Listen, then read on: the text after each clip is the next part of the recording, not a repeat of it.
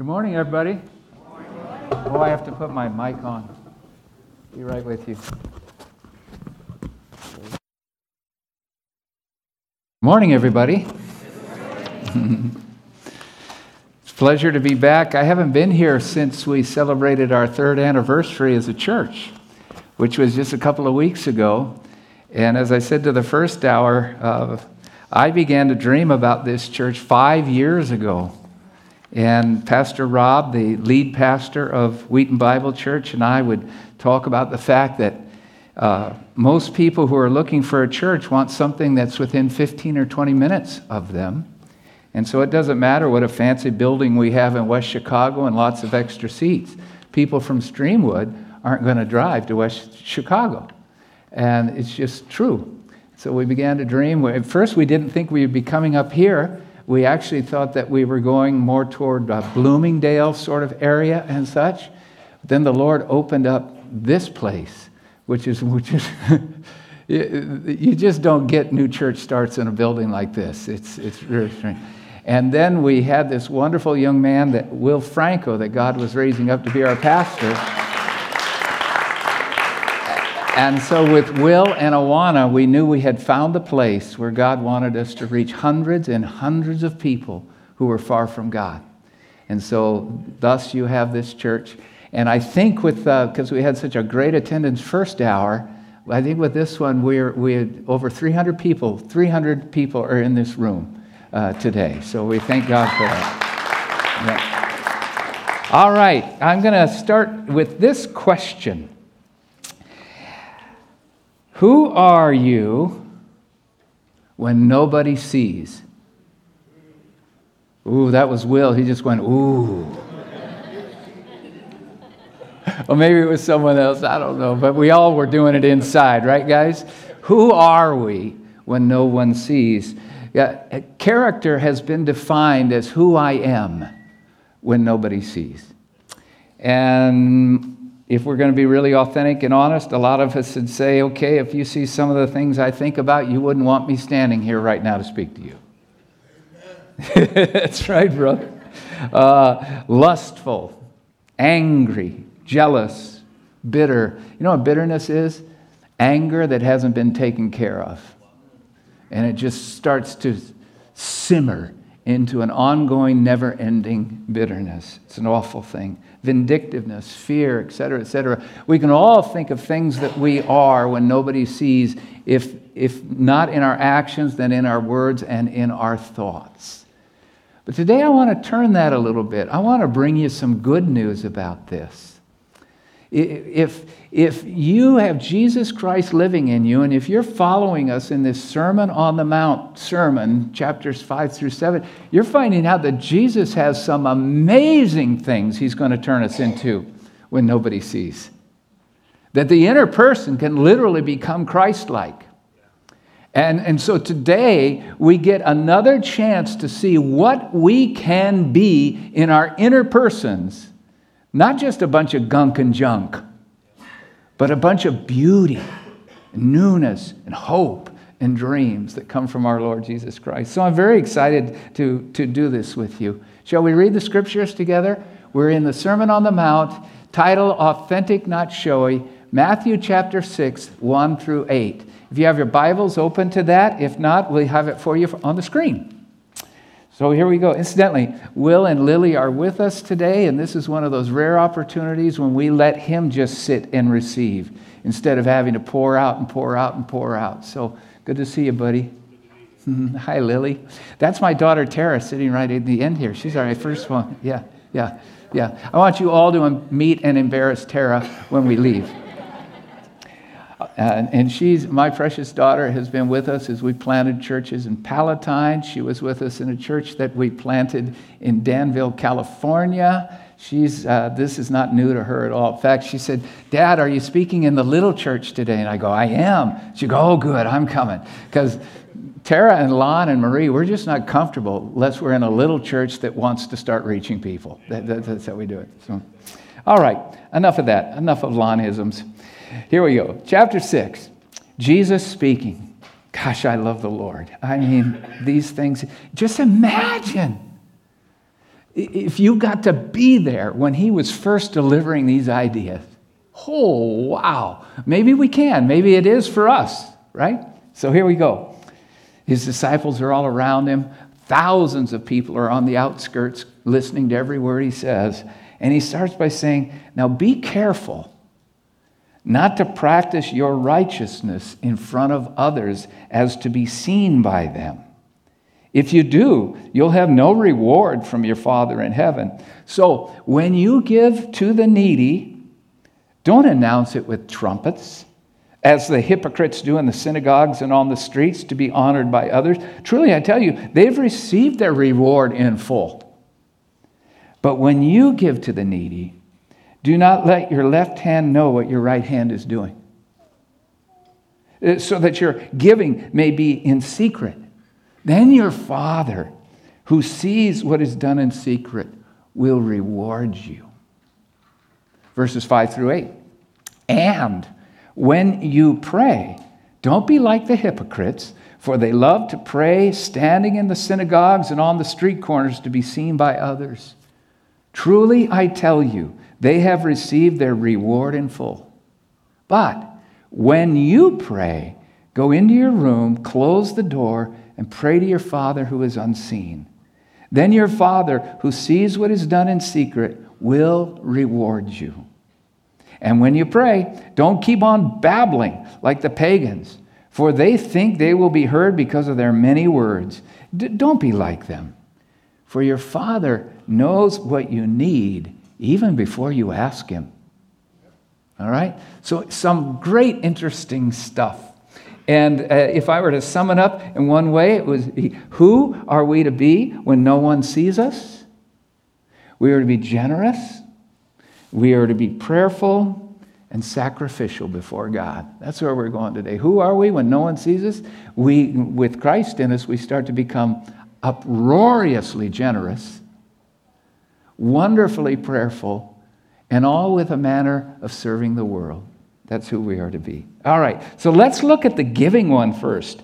Verse 1, be careful not to practice your righteousness in front of others to be seen by them. And then in verse 2 it says, so when you give to the needy, that was called alms, A-L-M-S. And alms were what you gave after your normal commitments to giving were already satisfied. In other words, in the ancient Jewish tradition, you had to give 3 different kinds of tithes. It was part of the Jewish law. And then also your free will giving was to just give to those that were in need that you run into. And so notice what he doesn't say. It's not an if. So if you give to the needy, does he say that anywhere? Does he say if you pray? He doesn't say, it's not if. When you give to the needy, when you pray. So it's not a matter of if you do these things. This is part of what it means to be a Christ-filled person.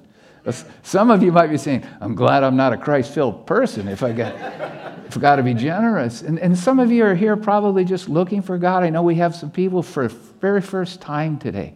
We want you to know there is nothing more meaningful than having a living relationship with the God of the universe who sent his son Jesus Christ. Is there anything like it? There's nothing like that. And when it happens, you start to change on the inside. We call this transformation. So Jesus is just defining what some of that looks like us for today. And you will be an uproariously generous person with Christ navigating himself in you. And when you're not generous, you'll feel the ouch of conviction. Yeah, you'll feel the ouch of conviction. But look what Jesus is doing. He's not only saying give and pray, he's saying even how you do it. And he's saying do this quietly. You don't show off in these things. Verse 2, so when you give to the needy, don't announce it with trumpets, as the hypocrites do in the synagogues and on the streets to be honored by others. I did a little reading into that, and I thought, well, that's interesting. Who in the world would stand there and have trumpets blown to say, I am here to give to the needy? Who would do that? Well, it started with a good motive. The motive was the poor are not in the main parts of the city, and yet they're everywhere. And if you had money to give to the poor, the trumpets would announce to the poor to come because someone is providing money. But you know what it turned into. It wasn't one trumpet. Maybe it started with one trumpet. Now you got a whole brass section. And the giver or the givers are dressed in their finest. And everybody is going to see their sacrificial, if it's sacrificial, giving. So you can see how it got blown out of perspective. It became showy instead of secret. Yeah. So it says, don't do that. Don't do that. If you act religious in order to be approved by others, that's all the rewards you're going to get. And it ain't much, because no matter how good you are or how important you think you are, if you pass away, you'll be forgotten in a week. All right? So if that's kind of reward you want, whoa, what a giving soul. Thou art the epitome of giving. I honor thee. Next week. Who was that guy that was here giving? That's what Jesus is saying. If that's important to you, you'll get all the fanfare from people. It won't last long. And it'll be ingenuous. Because they could be as mad at you next week as they were happy with you the week before. So that's where it all goes. He says, don't do that. Don't do that. When you give to the needy. Don't even let your right hand know what your left hand is doing. And I thought about, that's a weird statement. Don't let your right hand know what your left hand was doing. First of all, I thought, I didn't know they could see each other. Okay? But what Jesus is doing with this is saying, literally, this thing of generous giving can turn into such a big pride deal inside you that it's best that when you do it, forget about it as soon as you can. In our country, we have a wonderful thing that our taxes can be lessened through our charitable giving. Nothing wrong with that. It's a nice thing. But if you have to get a receipt for what you give, you're giving for the wrong reasons. Right? That's where Jesus is going with this whole thing. It comes from the heart. As we have been given so much, so we want to return it. And Jesus said, just stay quiet about this. Just be careful about this. I like the Salvation Army bell ringers at Christmas. And have you followed it? It's at least 15 or 20 years been running here in Chicagoland, that a precious gold coin will be found in 2 or 3 of the kettles all around Chicagoland. And it's a big news item as to who put in the gold coin that is worth thousands of dollars. And nobody knows why. Because the person wants to be secret. I was at a wonderful play the other night, Tale of Two Cities. A great Christian troupe puts it on. And the arts have to have patrons. They have to have generous people to keep the arts going. So it's a perfectly appropriate thing. But it's a pattern within theatrical presentations called the playbill that you always have who the patrons are. They're listed by name. If your name is Jacqueline Baker, you gave between $1 and $49 this year. Pretty good. If your name is Charles or Reba Hervis, you gave between $5,000 and $15,000. Ba, ba, ba, ba. Trumpets. Now, this is intended for a good purpose. First of all, the arts. Secondly, if I'm wondering whether this is an acting troupe I would give to, if I notice some of those names and I know them, oh, well, they trust this organization. I can too. It's not all bad. But you know what it turns into? It turns into, look at me. Now, I found one name that I really liked, and I found it in the producer circle, $2,500 to $5,000, and I found it in the director's circle of giving, $5,000 to $15,000, and it starts with an A. Do you know what it is? Anonymous. This is what Jesus is talking about. This isn't about fanfare. This is simply about being generous because we have received such generosity. And Jesus' heart is in us, and so we want to be more and more generous all the time. Marie and I finally decided we need to just keep some dollars or small change close to us in our cars, because this is the time of the year when those crazy people come out on the main thoroughfares wearing their orange vests, and they have those little things for Kiwanis or for Wayside Ministries. It's all good stuff, but they're going to get killed out there. And by the time that I stop at the light and they start moving down toward us, and I'm reaching out trying, so we just decided we just need to have some stuff laid aside that can be free will offering to that. Yeah, because you want, and when you're downtown, when people are homeless and such, God's people are supposed to give. Yeah. So, but it's not about us. It's all about God. Now, here's a problem. If you've been studying these passages with us, the Sermon on the Mount, you should be saying right now, I'm really confused. Why? Well, because you remember that the second week that we started teaching the Sermon on the Mount, Jesus says, you are the light of the world. Okay? And a town built on a hill cannot be hidden. People don't light a lamp and then put it under a bowl.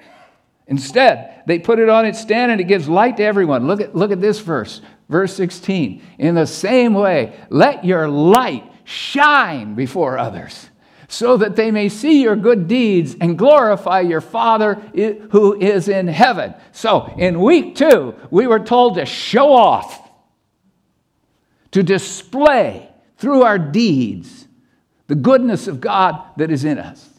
Now, a few weeks later, Jesus is in a different mood. And he says, man, no, go secret on this. Don't even let your right hand know what your left hand's doing. Just go deep and go silent, right? Well, what is happening here? It all has to do with motive. You see, whose glory are we seeking to display by our actions? Right? That's what it comes down to. That's where Jesus is going. He's going for the heart. He's always hanging out in the heart, the core of who we are. All right?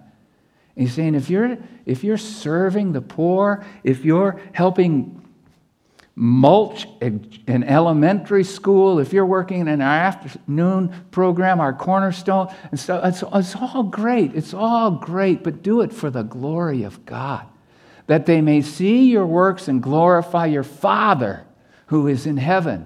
It doesn't say that they may see your good works and glorify you because you're really a cool person.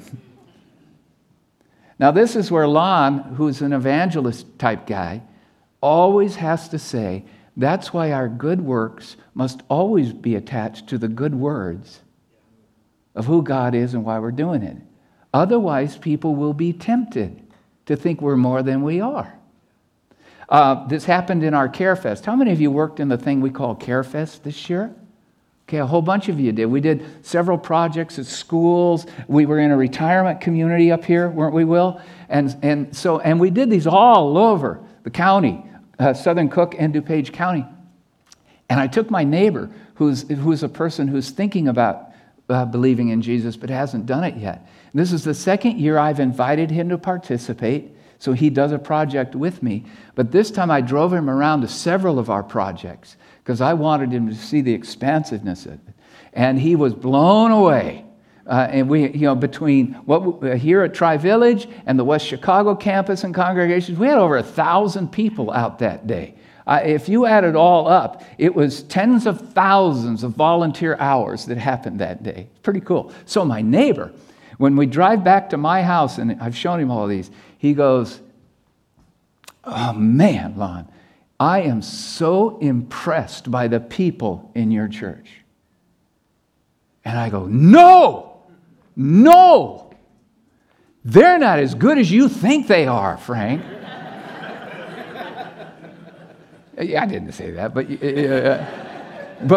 it isn't us, it's Christ who is in us that moves us to do these things. This is all about Him. Please don't think we're better than anyone else. If we are, it's only because the perfect one lives in us and He's making us into His own likeness. No. Please don't perceive that. as what Wheaton Bible Church, Tri-Village does. Aren't they just the coolest? No, we're really not.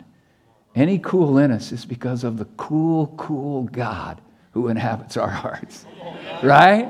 Who's making us into his own likeness. So that's kind of where this, I've got an axiom for this because it comes down to motive. If we are to shine when we're tempted to hide, and we are to hide when we are tempted to want to shine. Okay? Once again, we are to shine, tell the story of why we're doing these things when we are tempted to go silent about our faith. Similarly, we are to be very silent when we're tempted to want to self-shine to the world. That's kind of where all that's going. So I hope that helps. Now, we move to the prayer side of this because he carries the same idea through. These are, if you will, today, we're talking about the religious actions that take place in Sermon on the Mount type people. Last week we were talking about the moral things that take place, the last couple of weeks. This is a religious thing. So Sermon on the Mount, godly people are people that are uproariously generous. And secondly, they are people of prayer. I believe that Will, are you speaking here next week, pal? So Will's going to really do the Lord's Prayer with you, and he's got a great message on that.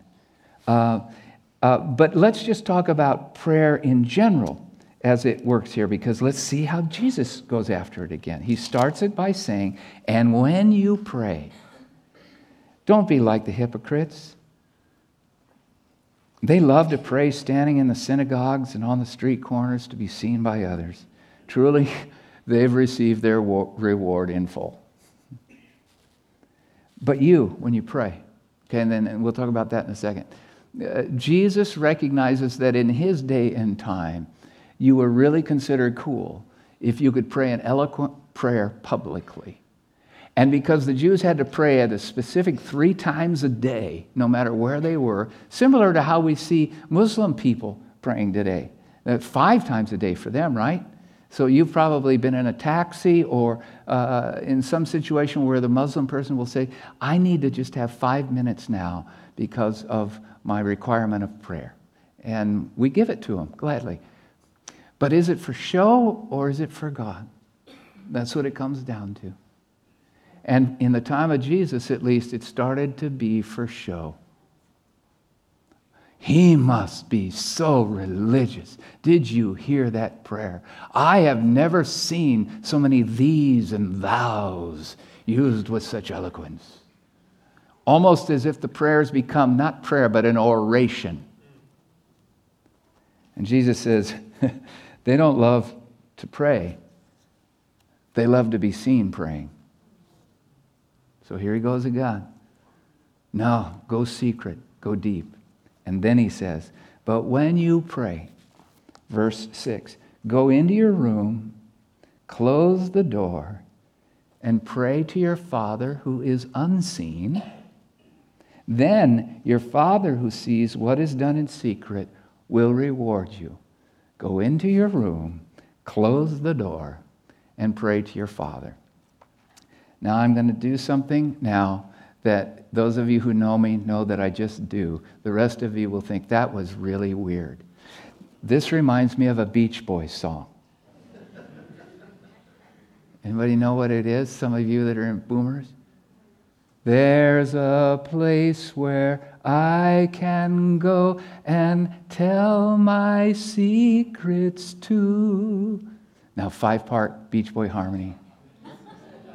In my room, in my room, in my room, woo, in his room. It's just eloquent harmonies. And of course, it was talking about when a girl has broken up with you and you're sad, you go into your room and close the door. That's what it's about. But in a sense, let me see if I can make a transition here now. But in a sense, saying there's no one you love more than God. And if there's no one we love more than God, we want to spend time with God. Jesus says, no. When you pray, go into your room, And for you, that might be a chair in your living room. For me, it's a chair in the living room. It's just a special place for me. And talk to God, and talk to God privately. Tell him the things you're really grateful for. Talk to him about the things that confuse you and you don't know what to do.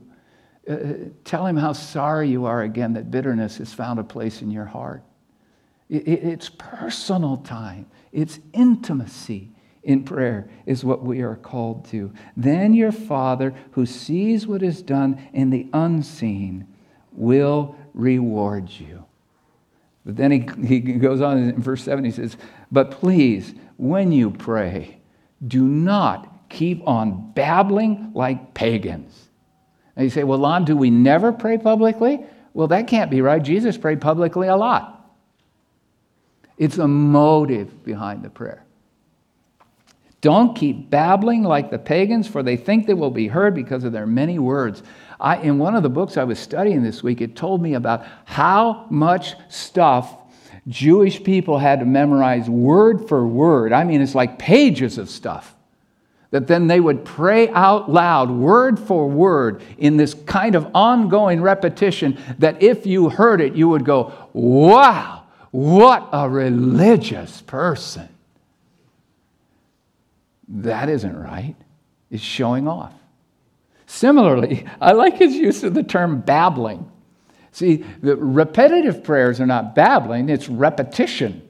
And we can challenge the rightness of that. But man, some of us are more guilty of just babbling on and on in our prayers. I can be guilty of this. I tell God everything he already knows. Or if I'm in a prayer meeting, I will sometimes really want to be communicating to some people. Lord, thank you that we can be here today. Lord, in my heart I grieve as some of our prayers have taken on a political tone. And Lord, I just pray that you will help us realize that we serve you and not the Republican Party or the Democratic Party. And Lord, just help us to grow in that area. Lord, I also pray for those who just, it's so easy for us in prayer when we're talking to you that it's just all about us. And Lord, just help us to grow beyond that, Lord. And Lord, just correct us where we are wrong. And you know what I'm really saying is correct them, Lord. And thank you for all you do for me. Amen. Now that's what we call exaggerating a reality. But do you know how easy it is to babble on in prayer and not be talking to God, but be trying to make a point? And Jesus says, don't do that. When you pray in publicly, it's like you're praying privately to God. Don't do that anymore. Don't pray in public if you don't in private. Yeah, it'll show. It'll show. So he says, avoid not being vain, self-focused repetition. Avoid being vain, babbling to impress the listeners or lecturing them. And then I love the way he ends it, right at the end of verse 8. He says, don't be like them. Then he says these words, for your Father knows what you need before you ask him. Now then you want to say, well, then why do I ask? I mean, he already knows. Well, you need to ask him for you more than for him. And he wants that kind of honesty coming from our hearts into his heart. Yeah.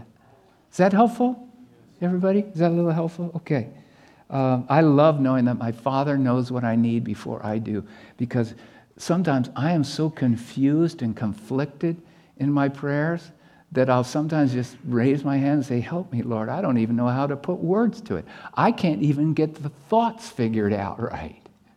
And I know that our loving Father, he's going, I know. And I just love that you're trying. I got this. You got it. All right. Now, final point I want to go to, we've talked about when a secret is better than a shout, when you go silent in giving and you go silent in prayer, okay? Did you notice that 1, 2, 3, 4 times in these 8 verses, he starts talking about this reward thing? It's in verse 1. If you practice your righteousness in front of others, you'll have no reward from your Father in heaven. Well, that suggests that there are rewards from our Father in heaven. I like that. Verse 2. Truly I tell you, they have received their reward in full. Verse 5. Truly I tell you, those who love to pray in the synagogues and out on the street corners to be seen by others, they have their reward in full. Verse number 6.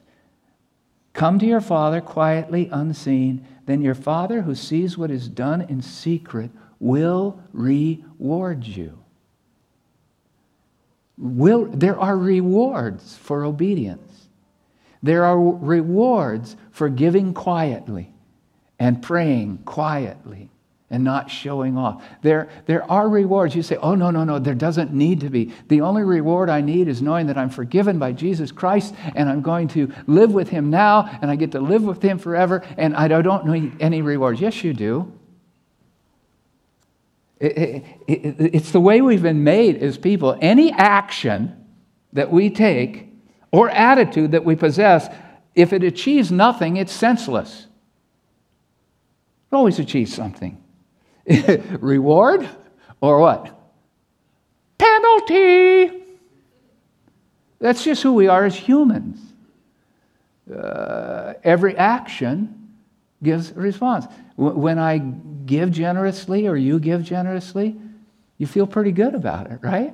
That's a reward. There's nothing wrong with that. God has rewards. So what are the rewards that God is promising through being quiet about our giving and quiet about our praying?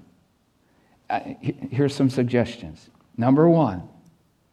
The number 1 reward is that our faith is restored. When we give generously, when we pray silently, don't you find that you feel your own faith growing? I saw that, Marie and I saw this story a couple weeks ago on the evening news. You know, if you watch the evening news or download it, it's 23 minutes of hell on earth. Nothing's right. There's no hope. Right? That's the news. But now the anchors are having one good news story at the end, and I hold on for it. Oh, Lord, I'll hold on through the next 10 commercials because I really need some hope. And the hope story 2 weeks ago on CBS was the story of Reverend Jerome Jones, Monticello, Georgia. Small little church that he's the pastor of. They showed the church. It's the Monticello Baptist Church, Georgia. Maybe 10, 15, 20 people go to it. And he's the pastor. Well, they can't afford to pay him, so he's also works full-time for the power company, okay, for ComEd, if you will. And that's how he makes his living. But the interview is him saying, I was getting to the point where I didn't even want to come to the church anymore. And the reason is I didn't feel I could give my people any hope. Life's just really hard and it's not working for me either. In essence, that's what he said. And then they said, well, so what happened? Because you are here now and you have great joy. And he says, well, let me tell you what happened. I was out working on power lines, power company, one day, and some helium balloons that were in the air fell down right in front of me. And attached to the helium balloons was a card. And I lifted it up and I held it, and it said, Dear God, please give me everything that I need so I can go to college next Wednesday. And then it was signed by this lovely young woman and where she lived. Dear God. So she had attached it to helium balloons and sent her prayer into the sky. And it falls right in front of a highly depressed, non-functional pastor. All right? And he picks it up and he reads it. And he goes to God, oh, this is funny. You're in this, aren't you? And he clearly was. And Jerome Jones, his background is that he was trying as hard as he could to help the church grow and trying as hard as he could to care for his family. And he'd had to use all of his savings, with the exception of $125, to pay his mom's taxes on her house for the year. Okay? And now he's got this. I got nothing. I can't do anything with this. And then he felt like the Lord was saying to him, no, you have $125.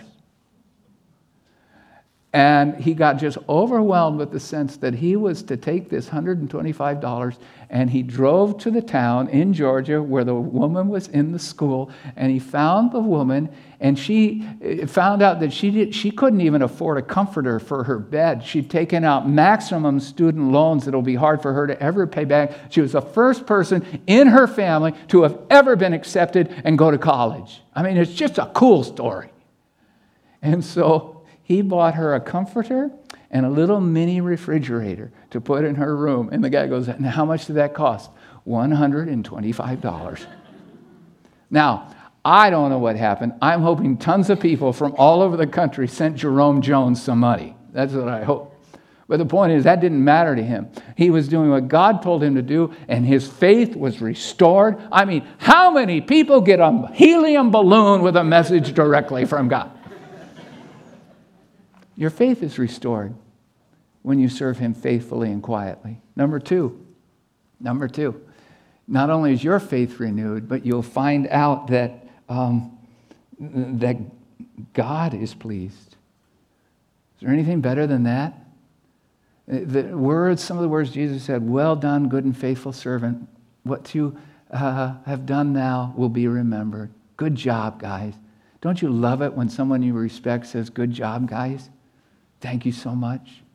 There's just the beauty of knowing that we have pleased God. Number three, not only is God pleased, you are. Look what happened to Jerome Jones. Or I read the story this week of the great, 17th century poet, George Herbert. And George Herbert, one evening, was in his carriage being pulled by the horses, and he had his instrument, I think a violin, and he would oftentimes in the evening meet with some other musicians, and they would just make music until dawn, and he loved doing that. One day, he's heading toward his friend's house for this, and somebody's wagon has gotten caught in the mud, and they can't get it out. So George Herbert stops his little buggy, lays down his instrument, rolls up his sleeves, gets out there, and it sounds like he had to spend a couple of hours just trying to help this person to get back up and going. And then he drove to the house where the music would be played. And when he got there, his friends kind of ticked at him. They say, you have missed all the music, George. You have missed all the music. And George Herbert, in his perfection, says this, I have songs to sing now that will last me long past midnight. Nothing pleases us more than pleasing God, and find out that when we're pleasing God, the core of who we are is pleased as well. Love it. Number 4, you get more meaningful work to do. You go, oh, no, I don't want to work more. Oh, yes, you do. When it's serving God, you want to. It's just flat out so cool. And the more you are faithful, the more opportunities that you have. The more that you let Jesus set up your inner soul, the more outward opportunities you have to share him and serve him in various ways. So rewards are everywhere. Your faith is restored. God is pleased. You're pleased. And you get more opportunity to serve him in this world. That's a pretty good reward package. Yeah. Well, sum it up like this. Who are you when no one sees? And Jesus says, if I'm in you, you'll start finding that you'll be generous and prayerful when no one sees. Yeah. It's just like our Lord Jesus. Talk about secretive. Being born in Bethlehem? Who'd have thunk it? He should have been born in Jerusalem. No, Rome. Let God show off. No, Bethlehem. Think about his generosity. What did Jesus give? Everything. The last $125, he gave it. His own life. How about prayerfulness? Jesus' inner prayer life was so rich and deep that even when he's on the cross, the first thing that comes from his holy mouth is, Father, forgive them. They know not what they're doing. All Jesus is telling us to be is to be what he is. Yeah. Let's pray. And so, Father, I come to you thanking you for these precious words and giving us guidance on how to live life well. And I pray, Lord, that you will work in us that we don't need to show off about anything, our giving or our prayers or the people we know or our credentials or anything else, that we're just so pleased to just be your child. And let what comes out of us be seen and received as always coming from you. It's in Jesus' name that I pray. Amen.